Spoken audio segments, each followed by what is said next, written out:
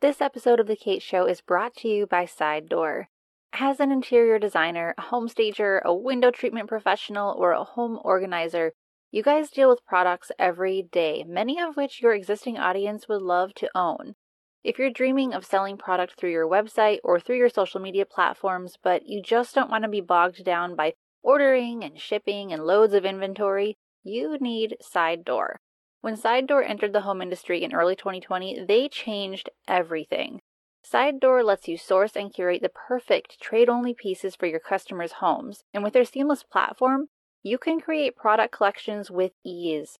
Curate an entire room, specialize in a certain aesthetic, or simply create a collection of, your favorite area rugs. Whatever you know your clients love would make for a great Side Door collection. You curate the look, Side Door handles ordering and shipping, and you make money. Plus, you can sell each collection many times over, creating the perfect opportunity for recurring income. Or if you really just want to keep things simple, you can use Side Door to buy products yourself at designer pricing without needing to have an account with various vendors or meet any of their required minimums. It's about power to the designer, people. If you're ready to truly scale your home industry business, go to onsidedoor.com and apply to join. Now, let's get to today's episode. My name is Kate the Socialite, and you're listening to episode 207 of The Kate Show. Today, I have a special guest, and we are talking about the systems and processes that every design firm needs to really scale and be successful. Because here's the thing, no one is an overnight success. Yet, some people have had their success brewing steadily on the back burner for years before really cranking up the heat and stepping into the spotlight. That analogy doesn't really make sense, but you know what I mean. Interior designer Sara Lynn Brennan is no exception. And I might be biased because my agency has had the honor of working with Sara on and off throughout the years. And as you'll hear in our interview, we also designed her website. But I just think she's a stellar example of what you can accomplish when you take ownership of your own success, ignore the naysayers, and let your passion fuel you forward. So today I'm going to be asking Sara in-depth questions regarding the story behind her success, her ideal client, her systems and processes, and if you're just getting started in your design business or you feel stuck in a rut with your business for several years, this episode of The Kate Show is for you. Now, before I get into the interview, I do want to give you guys Sara's bio because a lot of you already know who she is, but for those of you that don't, here's the scoop. Sara Lynn Brennan is an award-winning entrepreneur, CEO, and principal interior designer at Sara Lynn Brennan Interiors, the first and only full-service interior design firm in Waxhaw, North Carolina that specializes in transitional design. She and her design build team take spaces from bare bones to beautiful by utilizing her exclusive, approachable, stress-free design process, transforming and renovating homes from start to finish in the Charlotte, North Carolina area. Aesthetically, Sara and her team are known for their recognizable romantic transitional design style, mixing soft and natural elements with timeless transitional style. Sara is also recognized as a visionary and innovator in the design industry for her unique and signature design processes and packages, which have led to a tremendous amount of fast growth for her own business, as well as teaching and coaching opportunities in the design industry.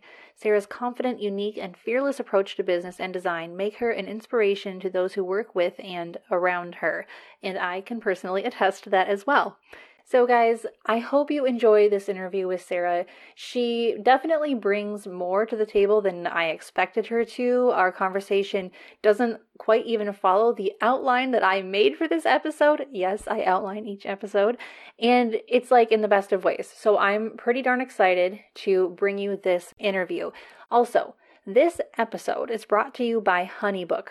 Speaking of systems and processes, if you're looking to create a professional client workflow that you're going to hear Sara talk about a lot today, if you want it to be automated, if you want to set client expectations, if you want to communicate well, then you could use HoneyBook for that. You can use code SOCIALITE for 50% off your first year. Go to honeybook.com and use the code SOCIALITE to get started. All right, guys, let's get into my interview with Sara Lynn Brennan. Marketing your interior design or home staging business should be easy and relational. My name is Kate the Socialite, and I believe in action, not just ideas. And I share strategies that have proven to work right here every week. If you're serious about growing your business in the home industry, you're in the right place. Welcome to The Kate Show. Hello, everyone, and welcome back to The Kate Show. I am here with the one and only Sara Lynn Brennan. Sara, thank you for coming on the show. Oh, thanks, Kate. Thanks for having me. I am really glad we can make this happen. And it actually had occurred to me when we were emailing back and forth a couple of weeks ago. I'm like, why haven't I had her on the show yet? I do not really know, because I get contacted all the time by people saying, can you make me look like Sara? And I'm like, well, no, but here, let's have a conversation. So my listeners know you, they know who you are, and they follow you because you are not shy about sharing your story. And it's a story that a lot of people can relate with. And I actually would like to open with that. For the few people who are not familiar with your journey to interior design, could you give us a recap of what that looked like? Yeah, sure. Well, I just want to say you also created a product that was easy to understand and easy to read. You're very talented on your end, Kate, at what you do, because I couldn't have created a website like that. Thank you. So my journey in interior design started out, I think like a lot of people's do. I think, some go to school for this and have full intention to do it from the get-go, but others enter into it as a second career. And that's what I did. I had always kind of gravitated towards the field. I honestly came from a small town. I didn't know it was a thing. I didn't know you could get paid to do this. So I have a degree in education and biology. So I was a middle school science teacher. I had my babies and I decided to stay home. In staying home, we moved and I decorated my own house, fell in love, thought it was fun. And then I started doing some floral arrangements and floral design. I started tapping into my creative side that, because I was so science-minded, I didn't really know that I had. And then from there, I decorated and styled and furnished my house that we moved into. People came over for my children's birthdays and they were like, oh, who did this? And I was like, oh, I did. You actually like it? Like, I didn't know. I knew I liked it, but I didn't, really care what anyone else thought at the time. But they ended up liking it. So I was like, wow. And my friend was a photographer. And she had asked if she could just shoot my house like for her portfolio. And I was like, really? Okay. So she did that. And I happened to be standing in line at like a CVS or something. And I saw a magazine that was called Cottages and Bungalows. And I was flipping through it and I was like, wow, this is kind of my style. Like, I really like it. Actually, it was called Romantic Homes. Then it was called Romantic Homes. And I was like, this is kind of my style. I like it. So I got the contact of the publisher and I went to the website and I just submitted the photos that photographer had taken of my house. And they replied back and they were like, we want to put it in. What? So I was like super pumped, like very, inexperienced amateur moment at the time. But I was like, wow, this is cool. Like, when you see something in your lens, but then you actually see your work in somebody else's lens. And so it was like literally and figuratively speaking, like I saw my work through the lens of somebody else. And that really like gave me this little like moment of like, this is something I could probably do. So it got in the magazine. I posted on Instagram about it. I did not have I think my following was like 450 friends at that point, like people and acquaintances I knew over time. And I just put myself out there. I was like, this is what happened. This is what I'm doing. And I just kept making wreaths and floral arrangements. And over time, it just turned into people asking for help. And then I got asked to design this space and then this space and then this house. And then my first like stranger hired me and kind of just took it from there. And I had, so grateful for the people who were trusting in the beginning of the process. But yeah, just kind of dove right in as a second career, like a lot of people do. I love that story because I wasn't aware that a friend had photographed your home and then that just kind of snowballed into this. But yeah, what a moment of validation. I mean, just to be like, this magazine is all over it. Like, what? And here you're just like living your life, enjoying your own home. But I guess that is what design is all about. Creating a space that people love. Yeah. And my daughter was 1 at the time. So it was not like what I interpreted interior design as, from my perspective. I thought it had to be super fancy and like really expensive. And yeah, I had nice pieces in my home and, we have a nice house, but it wasn't what I thought. And so it was interesting for me to realize like, there's this side of interior design that's actually kind of approachable. It doesn't have to be something that only the top 2% of the whole world gets access to. It can be something, even though it is always a luxury, something that people like me could enjoy, and really it makes a difference in their lives. And I didn't really have that realization until I understood that could be attractive to other people the way I was living. Yeah, and I think one of the benefits you had going for you was that even though you didn't have an official design background, you had a background of being a mom of young kids Mhm. and wanting to have a beautiful space. And those are the pain points that drive a lot of people to contact an interior designer anyway. So do you think that was kind of a help to you to really like be in your client's shoes from the beginning? For sure, for sure. And the ironic part about the whole journey is that when I moved, she was 6 months old when we moved. And so I really wanted help. I tried to hire an interior designer. I called 3 locally, and I could not understand what was supposed to happen after the first consult with all 3.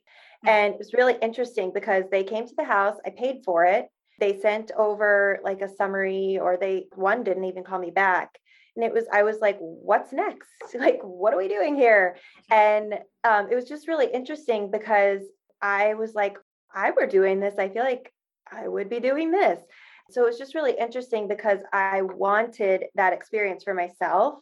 And I think that was also helpful to help me build what I didn't see out there, in the world.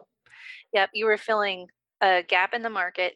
And what I've heard a lot of other designers say, they've been in business for 25, 30 years, they're like, it's not so much about the design, it's about the experience of the design, not just how they feel when it's all installed and revealed, but how they felt through the entire process. Did they feel taken care of? And admittedly, they will say, it took me a long time to learn this. Now, you learned this quickly before you were ever a designer and your business grew quickly. What's the reason for that? Like, what was the secret sauce? I think I know what you're going to say or what direction you're going to go, but break it down for me.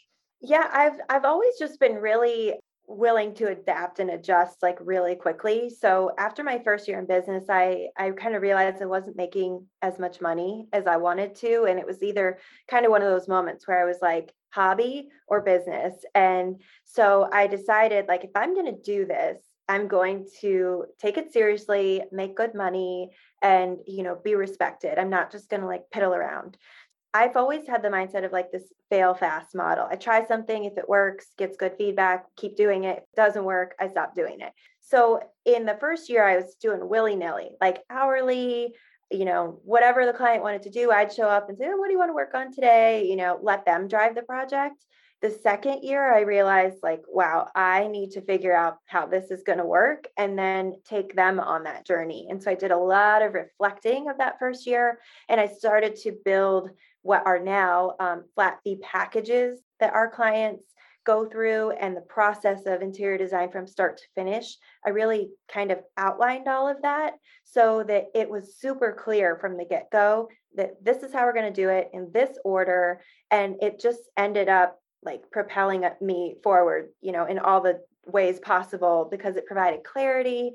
We didn't argue about hours or pricing or anything anymore. It was just very clear from the get-go. And I think that was what helped us grow really quickly. Yeah, and I would imagine that your clients felt very well taken care of, knowing Yes. that they didn't have to be put in the same position you were of, okay, what's next? Hmm. Because it's always a red flag to me if any of my clients ever have to say to me, what's next? It's like, oh crap, I guess I didn't outline this very well. I should Yes. tell them what's next before they even have a chance to ask. And that's why the systems and processes are so important. And it's really impossible to scale or to grow a business if you don't have the systems and processes. Because, when you started, you were a solopreneur, but Yep. I'm guessing that didn't last long. And you No. had to be able to bring people on board, but then bring them into your processes. Otherwise, everyone's confused in the Yeah. office, in the home, like everything. So, what does your team look like today compared to when you first started?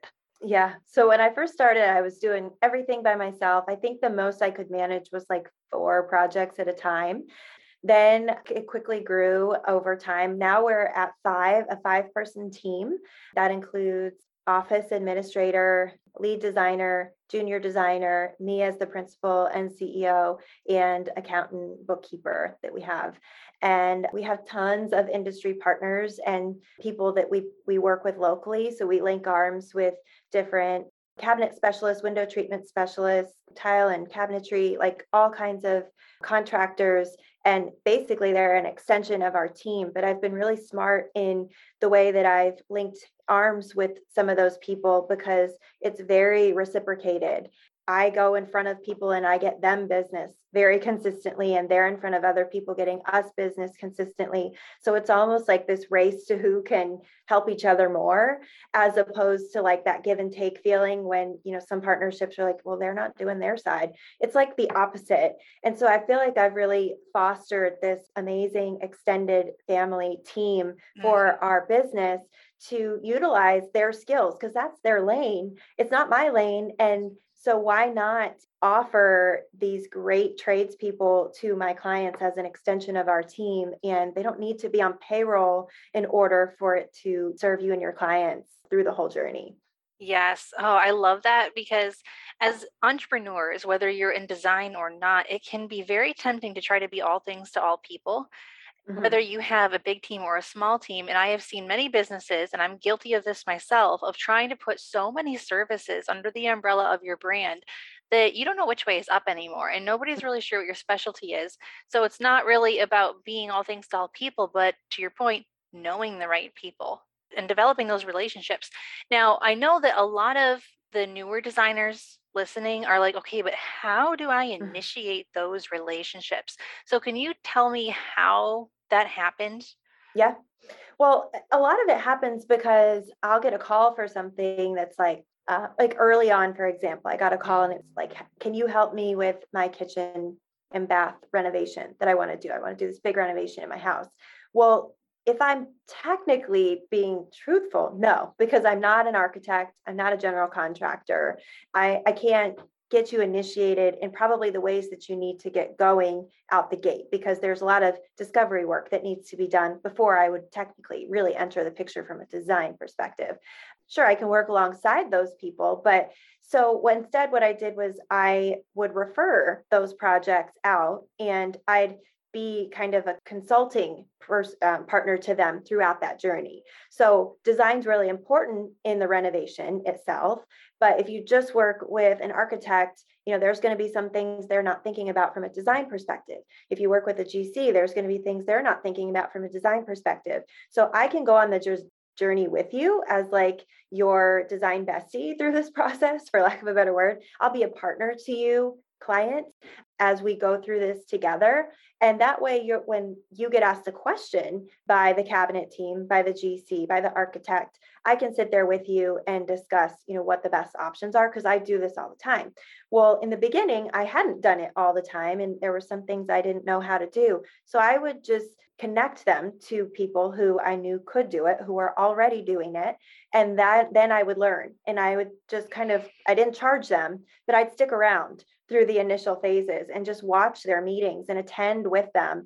And then over time, I got really good at orchestrating and lining up all the trades and gathering bids and making design selections all in between to develop this package that all those people who I refer business to all the time are happy to jump in, give me a quote, because I keep giving them so much business. Yeah. And that was really strategic, whether you meant it to be or not. Because Right. there is this other mindset of, well, I'm just going to refer them and just step away. I'm no longer a part of that party. But your hunger for learning and the same hunger that drives people to say, okay, well, I'm going to go to design school. I'm pretty sure this type of strategy is not included in design school. So I'm glad you mentioned that, because that is such a key difference of just making yourself part of the team. And I think it takes a certain level of confidence to do that, to say, well, I'm not exactly the one helping you right now, but I'm still going to be here. So hi, Right. But I like Exactly. that.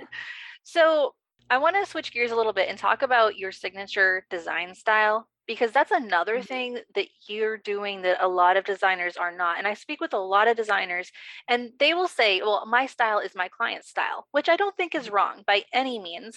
You just do it differently. So can Hmm. you tell me what's your signature style? How did you define it? And you pretty much created your own term for it, which I think is cool.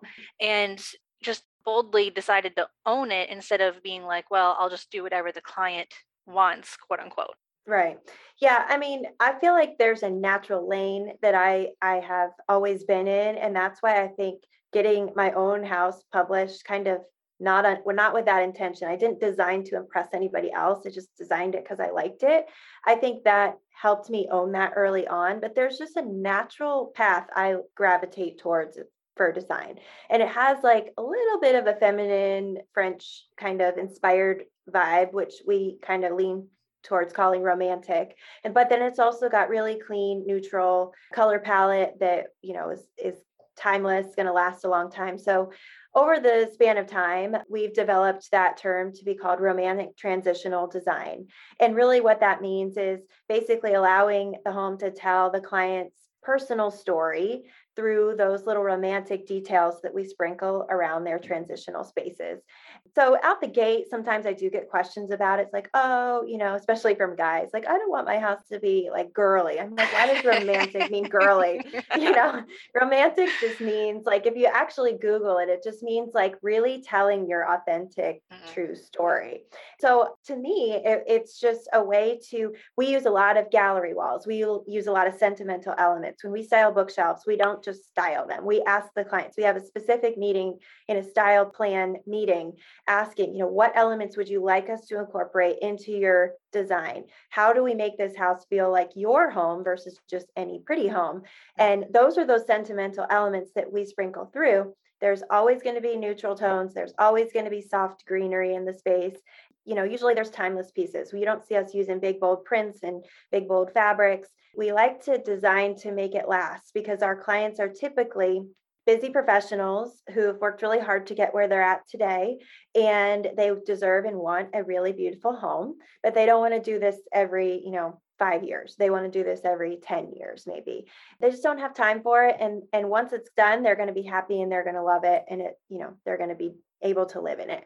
So our style kind of developed out of me just really what I gravitated towards naturally, and then also what other people kind of were attracted to.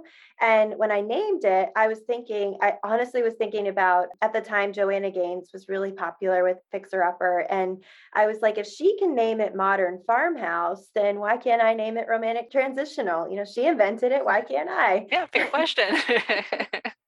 Today's episode of The Kate Show is brought to you in part by the Window Coverings Association of America. If you're an interior designer, a window treatment specialist, or an installer looking for business growth, listen up. With an annual membership to the WCAA, you'll receive trade discounts, ongoing education, and an exclusive listing in their homeowner-facing directory of professionals, which, by the way, guys, makes it a lot easier for people to find you. Whether you've been working in the home industry forever or you're fresh out of design school, the WCAA can help you take your business to the next level, whether you're just trying to scale up or you're just getting started. Go to wcaa.org for more details. You mentioned that your ideal client is normally like a busy professional. And does that still involve like busy professionals with families and pets, or what Yes. is your ideal client looking like these days? Yeah, busy professionals. Both parents usually are working. Usually, like I said, they've been in their position, worked really hard to get where they are. They have a very similar storyline to us, and they typically are very busy. So they're not somebody who's interested in trying to DIY part of the project. They are really somebody who understands the value of bringing a professional into their lives. They probably are doing it in multiple other facets. They're probably people who understand and appreciate process and business planning and things like that. So I always say on our discovery call that we are a very process-driven company. And for the people who really appreciate that, you can tell as soon as I say it, they're like, okay, that's great. I want to know dates. I want to know this. I want to know that. And we project dates on our very first project kickoff meeting. We establish all of our project dates in the beginning because I know they're busy. So we have to do that. They get it on their calendar. They typically have families or they have pets or they live in a way that is very casual and approachable, cozy, and they're not looking for anything over the top that doesn't align with our style. So I'm sure that there's people who read our website and see our portfolio and say it's not for me. But that's the whole purpose, is I'm not wasting my time on discovery calls with people asking me to do modern, like super clean line interior design. Like if you look at our portfolio, you're not going to find that. You're not going to see that in my marketing and in my discussion of how we do design. It doesn't mean I can't lean towards that direction, or I can't incorporate, more masculine elements, drop the romantic a little bit. Sure, we kind of swing whatever direction the client wants, but they're typically not scheduling that initial call unless they're interested in the vibe that we're putting out. And one thing I want to point out to my listeners really quick is the ease with which you just explained an in-depth profile of your ideal client. It wasn't just, well, they need to make this much money and they need to live in this area, because that's not an ideal client. You talked about their priorities, their pain points, their struggles, their life goals, and then of course how they live their daily lives. That's an ideal client. And when you said that you're glad that your marketing repels some people, yes, because otherwise there's no point in having a business if you're trying to serve everyone and then you end up with clients that you don't like and a business that you hate. So right. The only way to be successful, aside from having systems and processes, is to be that clear on your ideal client, because otherwise marketing is going to be a real pain in the neck, not to mention the rest of running a business. Absolutely. And each of our packages has its own avatar that we're speaking to. So when we're talking about kitchen and bath, that could be a different avatar. Maybe they have a little bit different profile, but they consistently need this type of help. Or we also offer a design plan package where they don't do the full gamut. They don't do the full interior design process because that person has more time on their hands. Maybe somebody who's a stay-at-home wife or a stay-at-home mom, they have the time to invest in going shopping. They actually want to do it. So we've developed a service to serve them. We're not trying to shove them into our full service process and wonder why it doesn't work. So we've really thought of, how can we make different avenues of what we offer work for different people who approach us. And sometimes it's super clear, like, I want to do this amount of work for this little of a budget. Can you help me? And it's just kind of a no, and basically that. But it's not without like tons of love and tons of resources and referrals that I'm like, you don't actually want to hire me because you just said that you just want a bar stool. You just need some paint. Like, I'm going to over design your project in ways you're not going to appreciate or value.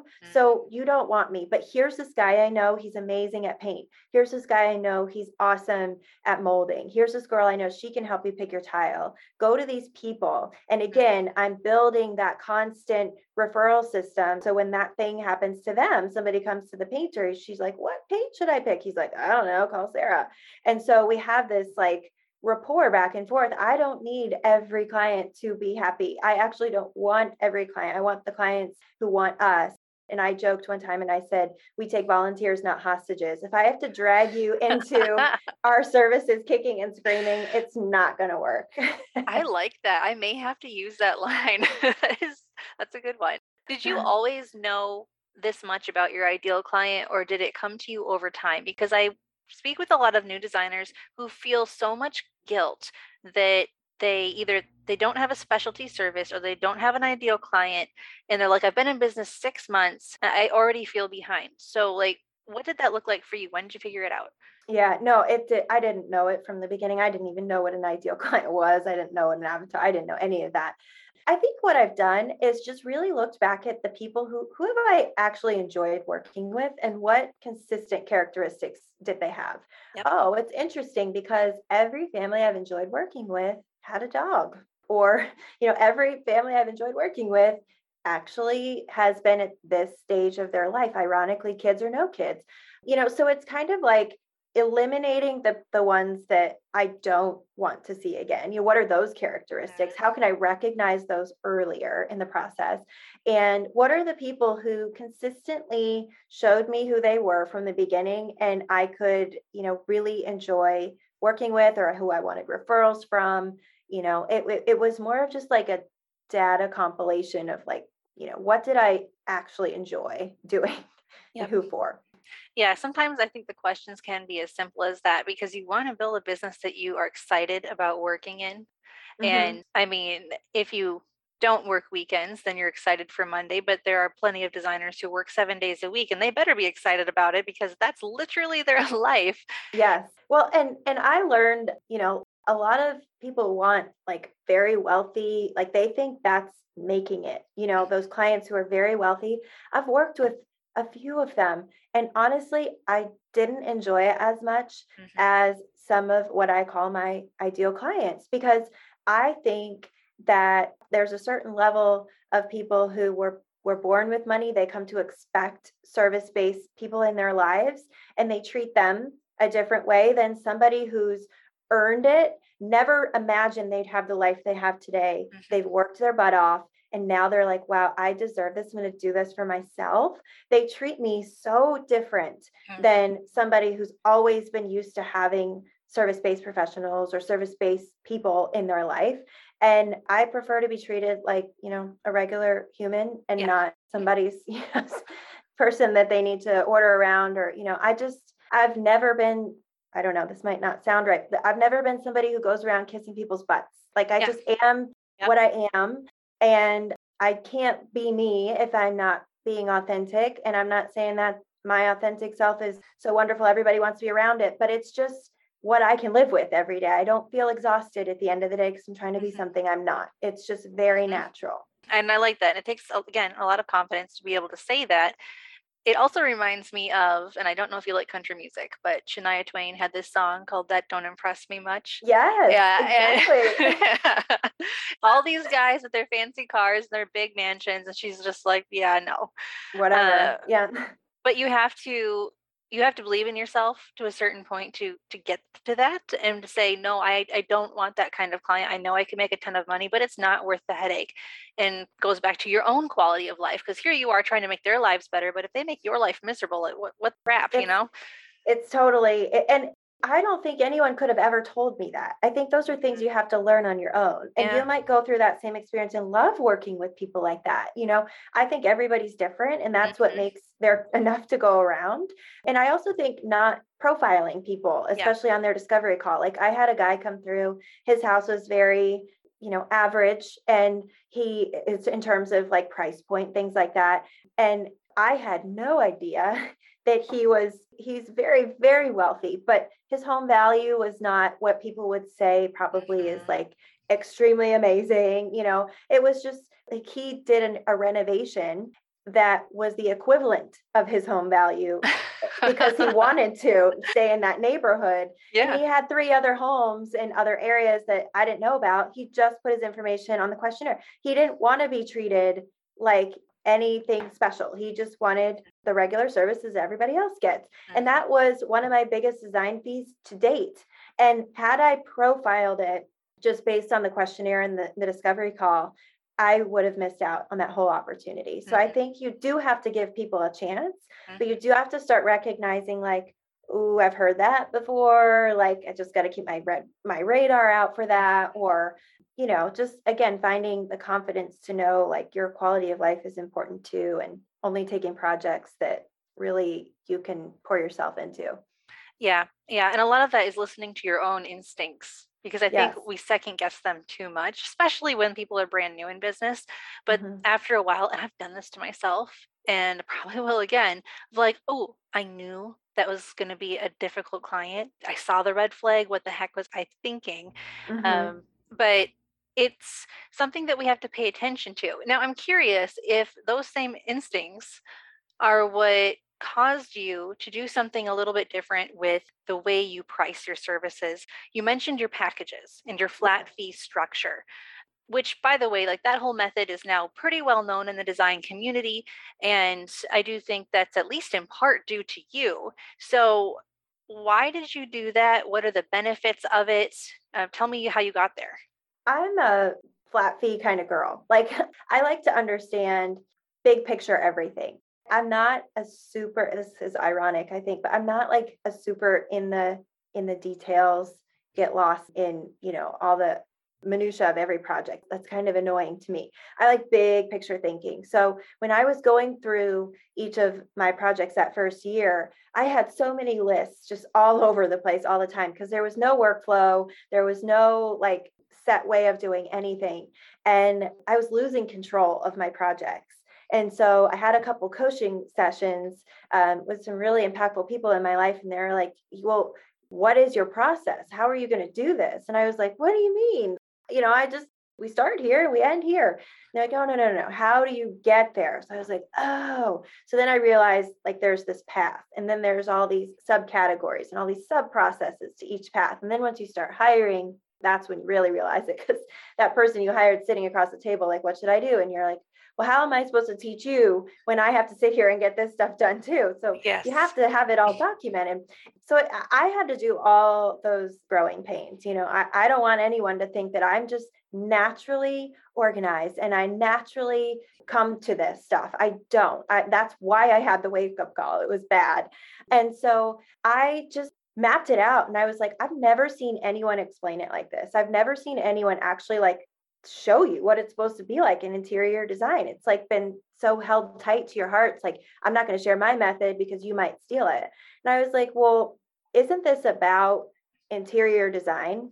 Isn't this about like, if we actually all started doing the same process and charging a similar price point, then it would just be about which is the best designer fit for me. Mm-hmm. And so I mapped it out and I started sharing it on my website. I was like, well, here's what we're going to do. That way I don't have to explain it to you every time. Here's what we're going to do. And so I put a price to it. So I basically took my last 2 projects and I said, how much time did I spend? What did I make? Would I be happy making that again? Yeah, let's up it by like $500. That'd make me really happy. So I posted it to my website. Literally the next day, I got a call and it was like, hey, I see that if I do 2 spaces with you, that it would be 5,000 each. So if I did 2, it'd be $10,000 and you'd come in and you'd do X, Y, and Z. I was like, yeah. Like, all right, let's do it. I was like, what? That's amazing. It really was. It was like kind of, I was like, whoa, okay. So I got to the project kickoff meeting and they knew every last step of every last thing I'd written down. And I was like, wow, like they had it in front of them. They knew, they were asking me questions. And in that moment, they added a 3rd space. So my design fee went from like, I don't know, $4,500 for doing like a whole chaotic mess to like $15,000 in my first, like right after I posted it. And so the responsibility on my heart at that moment was like, okay, now I got to do all these things. And so then it turned into this like gigantic checklist. And it was like project kickoff, done. Measure the space, done. Order the drapery, done. And it was like, I told them everything I was going to do. So it actually served as this amazing tool for them to keep me honest and for me to keep them in check. So when they said, hey, can you do the bathroom? It's like, oh no, it's not on this list. If you want me to, let's add it, to the scope. And so by defining everything up front and in what space, by service, by workflow, if you misstep, that's not in order on my checklist. So now we got to add it. And so it really like put so many boundaries and parameters on the scope of work, but it also made it so digestible and approachable to the clients. And I think it was just, I started attracting people that never understood interior design because they didn't think it was for them, but they had the money. So it was just this really interesting movement of like, wow, I've never seen it written like that. Well, then I went on a podcast and started talking about it. Other designers started seeing it. And that has led me to just sharing it because, if you don't have the processes to back up that checklist, then, the proof will be in the pudding. But, hopefully if you're putting it on your website, you know what you're going to be doing. Yeah. And really the heart of what you started doing was communicating extremely well with your clients. And that like prevents so much miscommunication, so much disappointment and anxiety on both ends from ever happening. And you mentioned that designers are coming to you looking to do what you're doing, and you do offer design business coaching. So I would like to talk a little bit about that because clearly you have a lot to offer. You know what you're doing. So who is a good fit to coach with you? Yeah. Well, I've had some people call me who have not even started day one. They're like, can I do this? And so those are good calls. I mean, mindset calls are great to get in, like, so if you're going to do anything entrepreneurial, you better, have your belt on tight. It's just kind of a Yeah. like wild ride. But I feel like the best people to really get the most out of our sessions, whether it be, I teach on Lou University and I teach through my own website. And I think the people who get the most out of it, who are people who've had about the same year I had my first year. They tried it. They've had some experiences where they thought it was going to go this way and it totally swung the other direction. Clients are taking the show. And I think that them having those pain points gives them enough experience to be able to see how what I'm saying could be applied and how they could take what they had done and reframe it and rearrange it to suit them better. But I can't imagine if I had never done this before, if I sat in one of my own classes, that it would have hurt. You know what I mean? So I think if it's day one of your design business and you want to call and have a chat with me, I'll outline, the high level process from start to finish for you. But there's just so many facets to what we do as designers. I think you need to have a little bit of experience under your belt to be able to take the advice I give you and the strategies I give you and interpret them in a meaningful way. Yeah, I think you have to go through a couple semesters of the School of Hard Knocks before you really start to appreciate good advice. Yes. And maybe not everyone is like me, mention that, but like I would start out my business thinking, I can do this. This is easy. And then I start doing it. I'm like, okay, never mind. This is not easy. I don't know what I'm doing. And that's when the processes come into play and you see the value in it. So where can designers go to connect with you, whether they just want to follow you or coach with you or whatever? Yeah. So I'm on Instagram a lot. I have a lot of things in my highlights and we post a lot about our projects, and you can kind of see some of the ways that I talk to my ideal clients. That's a lot of our marketing and our language. So our Instagram handle is Sara Lynn Brennan, and that's Sarah with no H. So Sara Lynn Brennan on Instagram, and our website is the same domain, saralynnbrennan.com. And that's where we have all of our packages and services. My long bio story is on there. A lot of people, it's kind of a link that people have to dig around for, but I get a lot of emails about that page and it's so long. I didn't think anybody would really ever read it, but I felt like my story needed to be fully out there. And so I wrote it one day and I put it out there, and so many people connect because they come to this as a second career, or they doubt themselves, or maybe somebody doubted them, and they've seen the journey that I've had from literally nothing to, growing a 7-figure business in less than 5 years. And I think that it's just a little bit of hope and a little bit of the courage and casual confidence that they need to start to build up their swag to walk in the room and really own what they're doing. Yeah, I like it because throughout this entire time, this 5-year span, you've still remained very relatable to the homeowner, to other designers, and not getting full of yourself, even though, I mean, honestly, you've got reasons to, but you're not. So I like that a lot. And thank you again for coming on the show. I know you're very busy, but the advice that you shared today is going to help a lot of my listeners. So thank you very much. Oh, thanks for having me. I love it. Thank you. All right, everyone. If you liked what you heard, please head over to saralynnbrennan.com or at least follow her on Instagram. She does put out a lot of content, so you will not be bored. You're going to learn a lot from her. And until next time, guys, keep your marketing simple, your message clear, and I will talk to you soon. Thanks for listening. Visit us at thekateshowpodcast.com, where we empower home professionals with marketing confidence.